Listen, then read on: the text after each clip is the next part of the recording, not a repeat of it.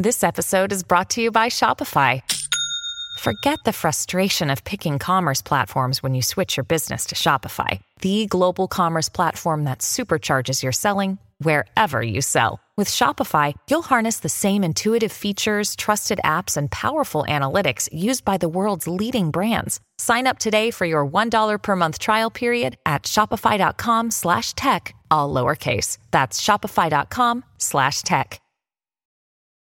Families have a lot going on. Let Ollie help manage the mental load with new cognitive help supplements for everyone 4 and up, like delicious Lolly Focus Pops or Lolly Mellow Pops for kids. And for parents, try 3 new Brainy Chews to help you focus, chill out, or get energized. Find these cognitive health buddies for the whole fam at ollie.com. That's OLLY.com. These statements have not been evaluated by the Food and Drug Administration. This product is not intended to diagnose, treat, cure, or prevent any disease. Hello, everybody. This is Marshall Poe. I'm the editor of the New Books Network. NBN listeners like to read books and buy them. So we thought we'd tell you that right now, our friends at Princeton University Press are having a remarkable site-wide sale. You can get 50% off books, including ebooks and audiobooks, with the code 50, F-I-F-T-Y, at checkout until May 31. You can save some real money on Princeton University Press books. I encourage you to go there and check it out. Welcome to the New Books Network. Welcome back to New Books in Political Science, a podcast on the New Books Network. I'm Susan Liebell at St. Joseph's University, and today I'm joined by Dr. Firmin de Brabander to discuss his book, Life After Privacy, Reclaiming Democracy in a Surveillance Society, published by Cambridge University Press in 2020. If governments and corporations are able to mine our entrenched culture of sharing to invade privacy, down to Target creating an algorithm to find out which shoppers are in the second trimester of pregnancy, what happens to democracy? What does democracy look like without privacy or very little of it? What if the citizenry cares little about privacy or is unwilling to protect it?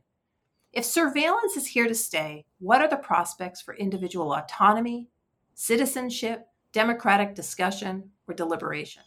Life After Privacy argues that we should not focus on protecting individual privacy. Privacy is not our best hope for ensuring a democratic future.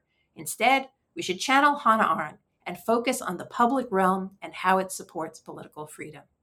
Dr. Firmin de Brabander is a professor of philosophy at Maryland Institute College of Art and the author of 2 previous books, Do Guns Make Us Free? Democracy and the Armed Society from Yale 2015, and Spinoza and the Stoics, Power, Politics, and Passions from Bloomsbury in 2007.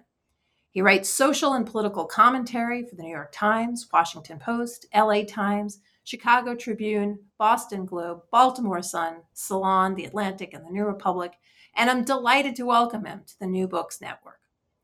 So, Firmin, we've talked before about your book about guns in other conferences, etc. I love your work. How is it that you came to write about the subject of surveillance? So tell me a little bit about how you came to write this book. How long were you thinking about it, and where did that thinking come from? Well, my answer is twofold to that question. On one hand, it started in my last book when I was writing, which was about the gun rights movement. One of the arguments put forth by the gun rights movement in America is that we require all these guns, including assault rifles, to rebuff government tyranny. And I started to think hard about what that tyranny looked like. And I was very impressed with Foucault's Discipline and Punish, where he talks about the panopticon and how surveillance is a very insidious and devastating form of government oppression that I was arguing guns can do really nothing about. So at that point, I was very much, in the mindset that, well, privacy is hugely important for democracy and freedom. And then the story also it starts with Edward Snowden, when he revealed back in 2013 that the NSA was engaged in mass surveillance of U.S. citizens. I stormed into my political philosophy class, irate, and just went on a tirade. And my students were wholly unimpressed, these 20-year-old digital natives, their eyes glazed over, and they just didn't get it. They didn't understand why privacy was important. They didn't appreciate it. And so I spent a long time, several years trying to argue for its importance, and I decided initially my book was going to be a defense of privacy. I teach students across the spectrum, adult students, 20-year-olds, and then I also have my own teenagers coming up. So I that was my research body on the topic, and I decided after a while, looking at the landscape on the topic, that instead of a defense of privacy, what about writing about the possibility that privacy is doomed? And if it is, then what are the prospects for democracy and freedom in that case? That seems to be something that I thought was in order. And then especially with the pandemic, although my book is written just at the verge of the pandemic seemed to make the case even stronger because, we have become all the more reliant on these invasive digital services through the pandemic. And actually, the book really reads the way that your mind was working, because although you tell the reader in the introduction what's going to happen, once you get into the book, you're reading, you're pulling us along in terms of the importance of privacy, its embeddedness in the American narrative. And then you kind of get to page 100 and you say, actually, maybe that's not true. Maybe privacy is new, and maybe we shouldn't accord it as much, attention as we're giving it. Maybe we need to look somewhere else. You're talking about your different audiences in the classroom, which is great. And I actually find that a lot of authors who teach the range of students are able to communicate really well to the reader from different disciplines. Who's the audience for the book? Who were you hoping to reach? Were you hoping for this to be crossover, to trade? How were you thinking about the audience? And I know it's hard to engage with the audience during COVID, but I'm wondering what kind of events you've done and what the reaction to the book has been. Well, I guess I don't know that I had any particular audience in mind. I did not write this as a scholarly book because I don't really write for a scholarly audience. I'm committed to public philosophy. That's always the way I've written, well, for the last 10 years at least. And I wanted to write this argument for a general population, I think just for the citizenry, the way my argument ended towards a conclusion. So definitely a broader audience. I was able to do a couple of online events, a book launch through the Pratt Library here in Baltimore, which is our central library. I've done a couple podcasts like this. It has not been easy, but this is the way it is this year. And I've gotten generally a good response. Surprisingly, a couple of European outlets were rather positive about it, which I was shocked because the Europeans are very pro-privacy, but I immediately sent it over there because I wanted to needle them and get their attention. Privacy advocates in the States are not happy with my argument, although I haven't incurred their wrath too much at the moment. But I knew that going in, I was open-eyed going in that privacy advocates would not be pleased. Well, in a way, you're kind of telling a story of your own transformation. You were a privacy advocate. You were irate. You were upset about Snowden and being listened to, and you were concerned that the students didn't get it. And it seems like that part of the virtue of the book is taking people who may have that opinion, who may come into it valuing privacy, fetishizing privacy in a liberal democracy, and if I understand the motive, the way it's written is meant to sort of explain all of that and then turn people around. Let's start with the story maybe that you are trying to turn around. A lot of scholars, journalists, judges assume that privacy figures prominently in our national story and beyond, that it's embedded in the common law and the political ideas on which the country is built. So both the sort of the legal and the philosophical foundations. So give us that story. Give us the short version of why it is that privacy matters so much in a democracy. Well, as you put it a minute ago, this book was a learning experience for me, And by the way, I still like to point out, I do care about privacy. I'm worried for it. But you're right. I went into this thinking, well, isn't this the initial thing that struck me, paradox, if you will, is that, growing up and living in America, we hear that privacy is supposedly important, and yet people, it may perhaps even the most important of our values, and yet people are so, are so lax with it. And, one point that I make in the book is that, suburbia, which dominates the American landscape, is designed.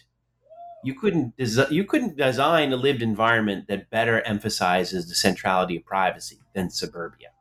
And yet online, we hardly care for it at all. But of course, the story of valuing privacy, you would think, goes back to the Constitution.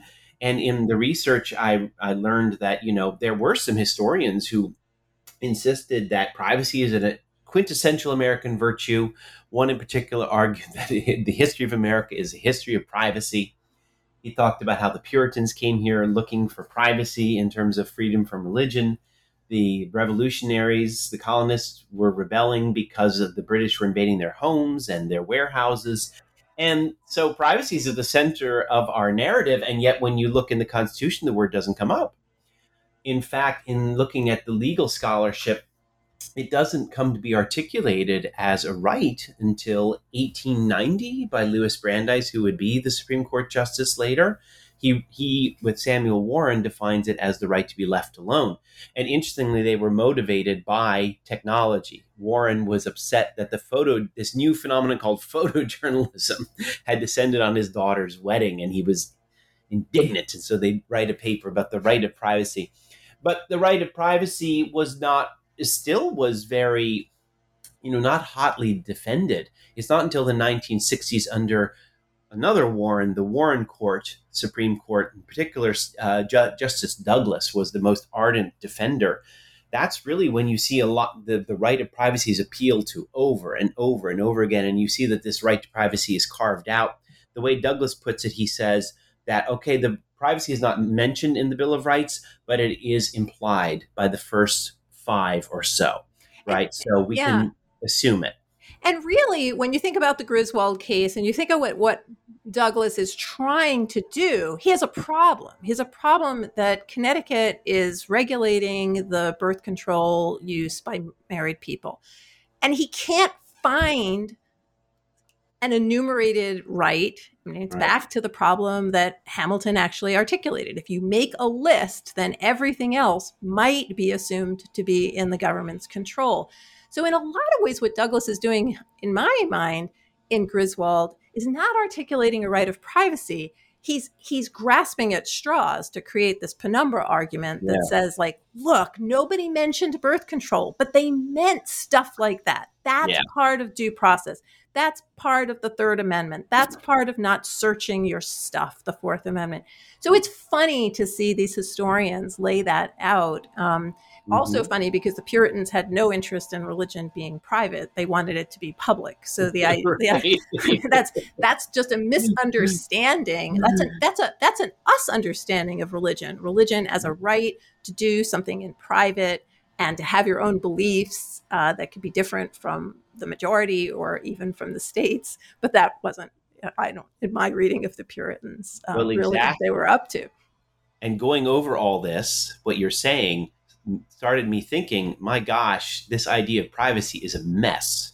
It's a disaster. There is no coherence to it.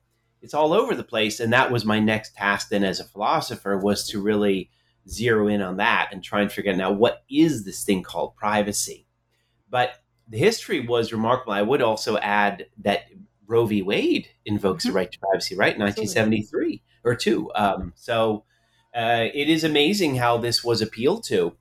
One thing I would say about Douglas, though, that was kind of funny was in his decision, or his, his commentary on that case, he quotes Thoreau.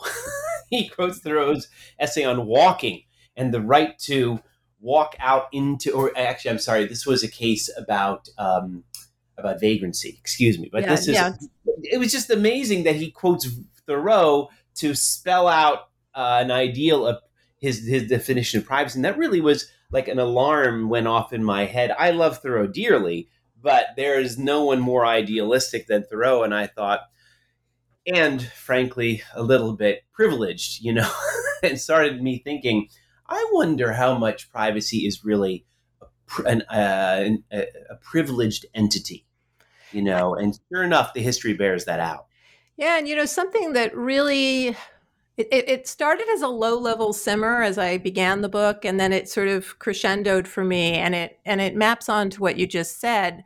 Not only is privacy suspect, it's also really gendered, and it's gendered in the common law, because marriage is not about protecting the privacy of individuals. It's very, very hierarchical. The ancients don't look at privacy as a way of enhancing people's autonomy. In many ways, separating the public and the private realm is essential in order to keep women doing the things that hold up children, old people, life, and food, while men can be in the public sphere. And this idea of a potent citizen, and you use that term, or the discussion of what goes on in one's house. These all beg the question of a private domain in which you, like, who is the you? It's a male you, can retreat and be nourished by family. So I think that obviously Griswold and the 70s, it's a big moment, and for the court, some of them they believe it's necessary to articulate it, and Griswold is the precedent that Roe depends upon almost entirely. Absolutely. So it's a very sticky, privacy is a very sticky concept, and I think that I have to say that the gender thing was the only thing that really kind of simmered with me throughout the book, and I wasn't quite sure where you stood on it. Oh no, that absolutely, that occurred to me later on. My wife pointed that out in my chapter on Hannah Arendt, distinguishing the public realm and the private realm for the ancient Greeks, and it's pretty clear the private realm is the domestic space, and that's for women. So I think you're right. I think absolutely, it's privacy is very much a gendered right, a gendered privilege. That's the way it's articulated in covert fashion throughout, for sure. I agree.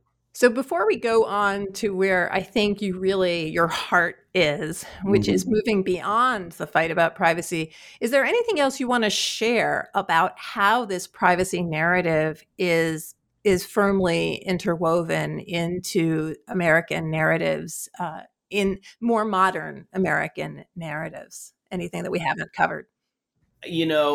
I mean, I would like to point something out. Maybe it's premature, but it occurs to me mentioning how ambiguous this term privacy is. It's very, not only is it gendered, it's also very culturally specific.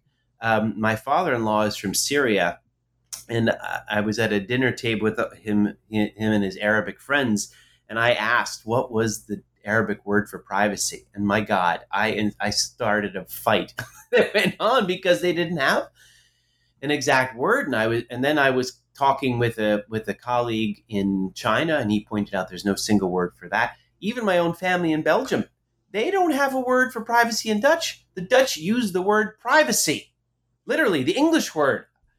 So that was pretty mind-blowing, although not entirely surprising.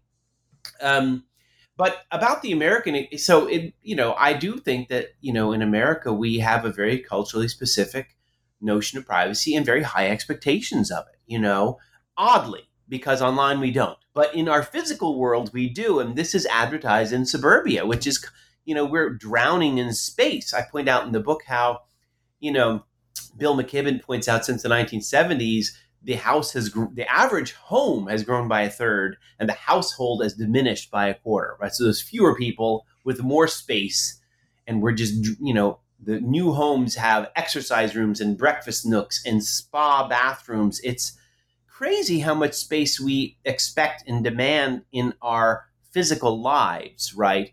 Which so many countries around the world, they don't have that. And then I had an example staring me in the face that I couldn't believe I ignored, but my own mother grew up in the west of Ireland. She was raised in the 1950s. She was raised in a cottage, 2 rooms, and they were good Catholics. So there were 8 children in 2 rooms. And that made me really think hard about Glenn Greenwald, who was a journalist who helped Edward Snowden reveal the NSA surveillance. He wrote in his book this beautiful statement where he says, you need privacy to have dignity and autonomy and the right to dissent and to feel confident. And I started to read that and think, well, there is no one more confident than my mother, who will kick you in the behind if, she has no problem speaking her mind. And so I just thought there's something wrong with this insistence upon privacy.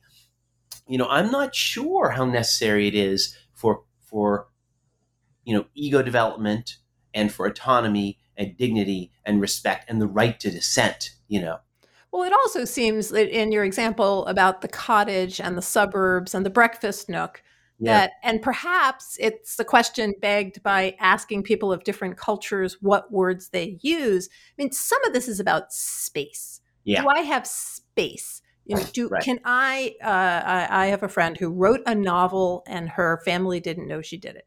Okay. Can you do that? Well, and that also, I guess, goes back to, I never thought about Virginia Woolf and my friend. I'll have to, but so she didn't have a room of her own, but she did it. So the question is it, and I think for you it is it to have the space to think, to be able to converse and engage in a particular way that keeps democracy healthy and humans healthy? And can you have the space to think, not just about politics, without your own private bathroom? Or, are those things linked? And I think what you're saying is that the American obsession with space and having your own private master suite bathroom because you can't possibly share with your children, that would somehow invade your privacy, is not what you're talking about. No. And when Douglas is talking in Griswold, and especially when Goldberg is talking, his opinion is also fascinating. They are interested in decision making about your sexual behavior and how many children you have. It's an internal decision, and that doesn't necessarily require you to have your own bathroom. So I think all of this language stuff is really interesting. And one of the things that you write in the book, and I'm just going to quote it, I don't do this a lot, but it's short. Our prevailing concept of privacy that dominates thinking about privacy and liberal democracy is philosophically tenuous at best, untenable at worst. And that's the kind of moment in the book in which everything switches. And you ask, okay, so how could we act as potent citizens? How could we be, your language, self-determining citizens, even under a surveillance state? So in a lot of ways, I think you take us to this place in which I love the term digital native. Yeah. It's not in my vocabulary, but it probably should be. But I also like the other term, digital citizens. So I think what you're saying is, how do we take these digital natives and make them into digital citizens? Yeah. Rather than getting rid of the surveillance, how can you do it despite that? And tell us a little bit about how you see that. First of all, if I haven't fully fleshed out your reasoning there, please do so. But what can we do if we leave the surveillance state and we leave this culture alone? What would we do to maintain democratic thinking? Well, I'm going to go back to the example of my mother and thinking, about her case. And I forgot to point out that she also grew up in Catholic Ireland in the 50s, where you went to mass, you went to confession every Sunday, and the priest would not only would say, "What did you do?" He'd say, "What were your intentions?" So the oppression was deep, and you couldn't walk. My mother talks of walking down the village and all the curtains are opening. So it is remarkable that she came out such a strong-willed person. She moved to the States, and living in Richmond, Virginia in the 50s and 60s, she actually she helped, in some fashion, small fashion, Martin Luther King with his protests. So again, the idea that, she was not cowed by it all. And I kept thinking, how is that? What is this? And it made me think there is a lot that, it made me think a couple things. First of all, it made me think my mother would have to find her own private moments. And they were not offered by a luxurious spa suite. Maybe she would stare at the wall in her cottage. Maybe she'd go out in the fields for a minute. You have to create your own space. But you also can make your own privacy. Privacy is something we have to make ourselves. So here's where I really thought the notion of privacy was problematic. So Brandeis and Warren define it as the right to be left alone. And I thought, well, when am I left alone? And if I'm left alone, isn't that largely up to me? And I started to think about Rousseau in the Second Discourse, where he talks about amour de soi and amour propre. And I always get them confused, but one of them is the bad. There's one kind that's good and unself-reflective and, just immediate. But there's the other kind of self-love, which is mediated through the eyes of other people, where I value myself according to how other people see me. And guess what? You can carry that kind of pressure with you in the closet. Go in and close the door. Are you left alone? You're not. You're allowing that to happen. And so the biggest problem I saw with privacy theory, or what privacy advocates were claiming, is that it's really not up to me alone. There is something else that enables me to either create privacy, to rebuff surveillance and the manipulation that comes with it, and that is community and community support, and public life. And so, ironically, I started to think that, well, it's not privacy that democracy requires. It's not the private realm, it's the public realm that it relies on. And so we really need to start thinking about what kind of public realm is this digital sphere where now democracy is waged. And I was I ended up being very critical of it. I'm a big fan of John Dewey, and John Dewey, in so many words, argues, he has this beautiful quote in the book, The Public and the Problems, where he says, and I'm going to butcher it, but it's something like democracy is community, right? And he makes a very, he makes a great case for the value and the importance of face-to-face communications. Again, I was thinking of this beautiful quote from Montaigne in his essays, where he points out, now, of course, he's French, so French people communicate with their hands. But Montaigne says, you have to be able to see people, essentially.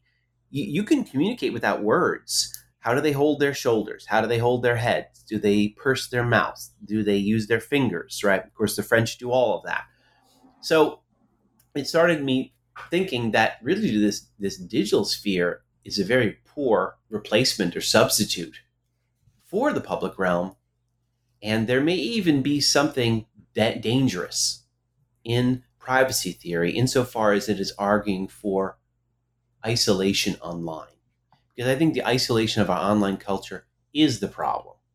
And I'll say one more thing and then hand it off to you. But I struck Zeynep Tufekci points out in her book on Twitter and tear gas, she points out that, researchers who were looking at Chinese censorship noted that they were surprised to see that that really a lot of commentary was allowed. And she says this kind of makes sense, and wasn't censored. And she says that kind of makes sense because the Chinese government, in a way, digital culture has served authoritarian governments very well. Before digital culture, they had no idea if problems were brewing, and then the state would explode. Thanks to social media and people blabbering, they can keep an eye on things. So they are content to let people blabber away in their own little private bubbles, which are not so private, but seem private. But she said, when they step in and censor is when there is talk of organizing. Mind you, for or against the government. They don't want organizing of any kind. They're happy for the isolation of people in the digital sphere. Now, I've been privileged to interview a bunch of authors on China, and in fact, that is the distinction: is that organization is the civil liberty that is the most difficult to exercise in China. Well, okay, so you've said so much, and I want to say that you've been saying it with your hands. I kind of wanted to. You've done all of the things that you described that French and Dutch and Belgian people do. So I think there's a lot going on behind the scenes in the book. Yeah. One has to do with the example of your mom. So, how much of this is about individuals' temperament, capacity, Yes. this ability to find a private moment could be something that is available to somebody as strong-willed as your mother. It could also have to do with the structures under which we live. Some people with all the strong will in the world still simply won't have that private moment because rather than being able to step out into a beautiful field for a moment, even though there are screaming children inside, there are some people who don't have that, who are basically cogs in the machine and are and don't have that. So I think this idea of making privacy yourself is interesting. That's a big liberal assumption, right? That we could make that ourselves. Do we need institutions to encourage us? Do we need resources beyond what's inside of our mind? And I think what your answer is that we do, and we need it in the form of community. So 2 questions. Yeah. One has to do with the face-to-face piece. So I have all adult children, and one of them is a big fan of Reddit. And recently was in a discussion about the unfairness of how the LSAC makes you register for a test before you get the results of your other. And they banded together and they wrote a script and they all sent it to LSAC, and LSAC phoned them individually and reversed the policy. So so I think perhaps for me, a 50s dinosaur, not 1950s, I'm in my 50s dinosaur, like that doesn't sound like the public realm or community or discussion or a place to deliberate, but actually the subreddit is a place where in fact there is discussion going on about fighting the man and actual fighting that is effective in moving a big institution to do something. So number one, are we fetishizing the sort of ancient square of Athens that we shouldn't anyway, because only a few people were there? The majority of the people were either enslaved formally or enslaved informally or just not included. So do we have to be careful of that part of the Hannah Arendt, dream?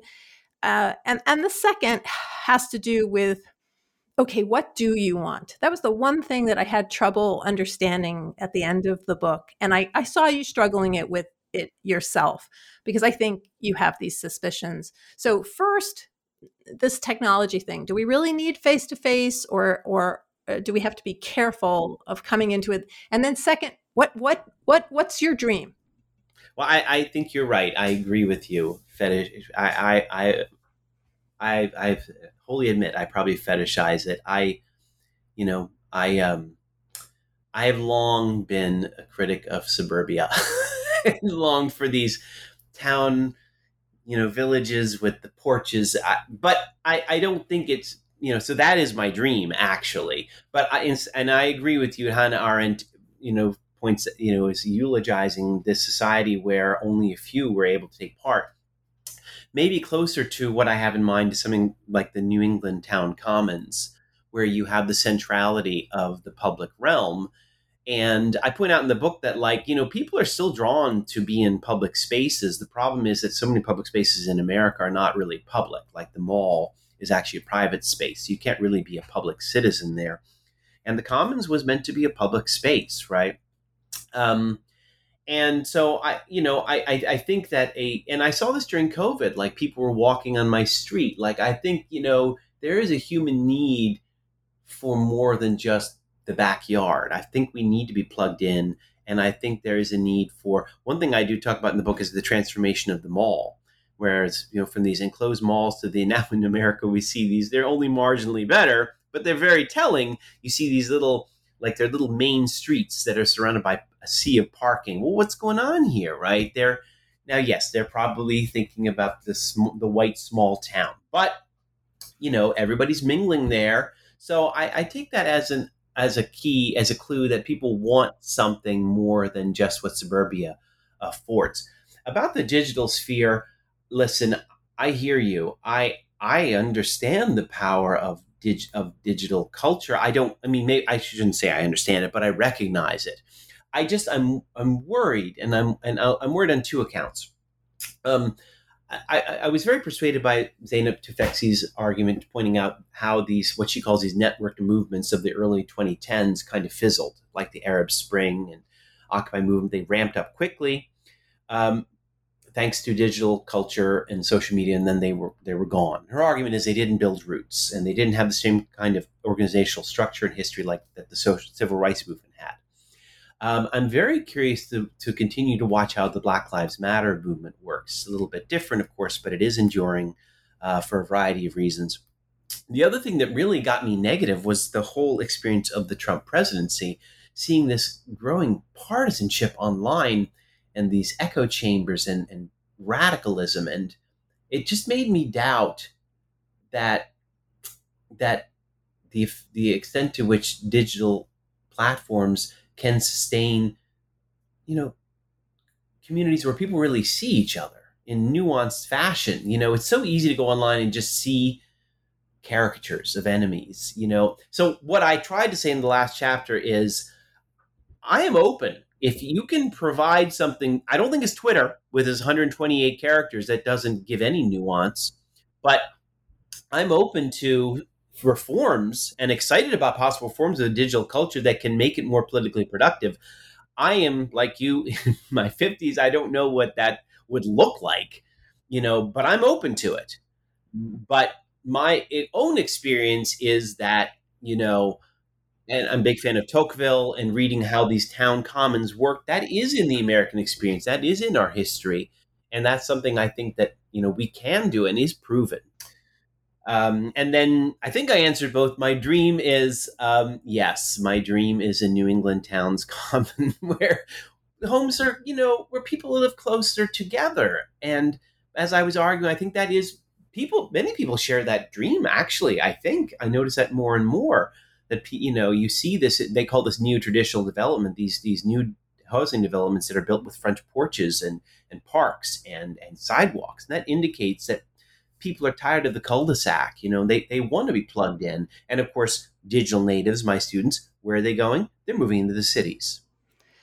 I live your dream. I live in a town that was built for World War I veterans with porches and people who do a lot of talking in the streets and robust communities and lots of people in the library and community school board meetings with lots of fighting and all sorts of government meetings with lots of fighting. And though it's a diverse community in terms of the people who live here, in fact, it's not a particularly diverse community always in those spaces in which policy is being made. So one of the problems that you'd have to deal with the New England town meeting is that you can just reinstantiate the same kind of hierarchies. And I think that I think we are going to have to think about the extent to which, for those of us who love face-to-face conferences, for example, we have to listen, I think, pretty openly to what other colleagues are saying, which is that they were never able to come to the conference because their institutions don't fund them. And therefore, they got more out of the online conferences, more community, more exchange, more affirmation. So, are we speaking, and you say this somewhere in the book, about a very, very small number of people, but you're talking about privacy, right? A very small number of people who are arguing for privacy. And I wonder if your own argument about the public sphere would be open to some of the same concerns that you would have to work out. I was kind of surprised not to see Habermas all over this book. You love Arendt. I'm not a fan. Well, tell me why. Because when you're talking, I mean, you don't like Rawls either. So normally, I was very impressed. I've been very impressed by Chantal Mouffe, who argues that, and you see this in Hannah Arendt, the importance of agonism. So, I want to put in one comment. My dream community is not dreamy, right? My dream community is one where hopefully you would have diversity. And you're right that this has so often not been achieved in this country, which is rife with segregation. But don't forget that the online community is full of segregation too, right? Everybody's going into their own little realms and they're not seeing each other. So this is the eternal recurring problem. But my dream is that we would live in these communities where we are at living in close proximity and perhaps being tense with one another and arguing. And it won't be very utopian, but I never thought that democracy was supposed to be, right? Democracy is supposed to be rough and tumble in my view, and that's fine. You were asking something else. I'm sorry. No. I think you answered it. You said Chantal Mouffe is really more where you feel there are more answers for thinking about what it is we do, like what kind of public spheres that we build. There is a value in confrontation and living around tension as opposed to not, right? Encountering your own. I thought she provided a remarkable explanation for the Trump phenomenon. For so long, we have to go back 5 years ago now, think about how Trump comes along and he's saying awful things about Mexicans. And you're hearing all this racial epithets all of a sudden. For so long, we had been living under the narrative that, racism is dead and gone, and you should be ashamed to think these things or say them. And just by putting them underfoot, Mouffe says, doesn't mean that they're gone. That makes them worse. They need to come out in the open. And it's too easy for us to hide in these digital spheres, from one another at least. Maybe not from Target and the government, but from one another. And that really, that doesn't make for a productive conversation, unfortunately. So your work on guns led you to the work on surveillance, which actually led away from surveillance and more thinking about robust public engagement and citizenship. What are you working on now?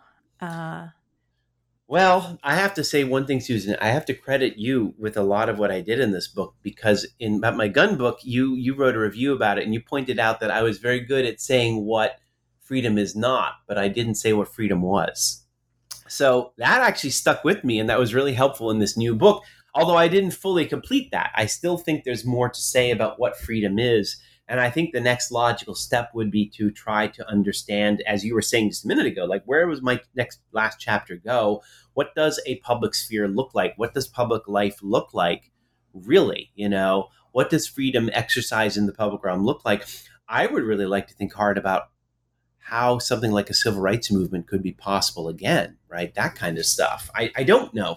So, of course, again, I'm starting with questions, but I think and obviously, I mean, you've got such brilliant questions in there, and I'll send you a link. There's a really interesting article by Reva Siegel, who's a Yale law professor, and Joseph Blocher, who's at Duke, and they just wrote something about guns and free speech, which is about how guns can affect democratic deliberation. And so we need to think not just about guns in terms of public safety, meaning physical harm or threat, but also to understand that the rights articulated in the Bill of Rights can in fact can be impacted if there are guns in the public sphere. So it kind of dovetail with these things. Well, that was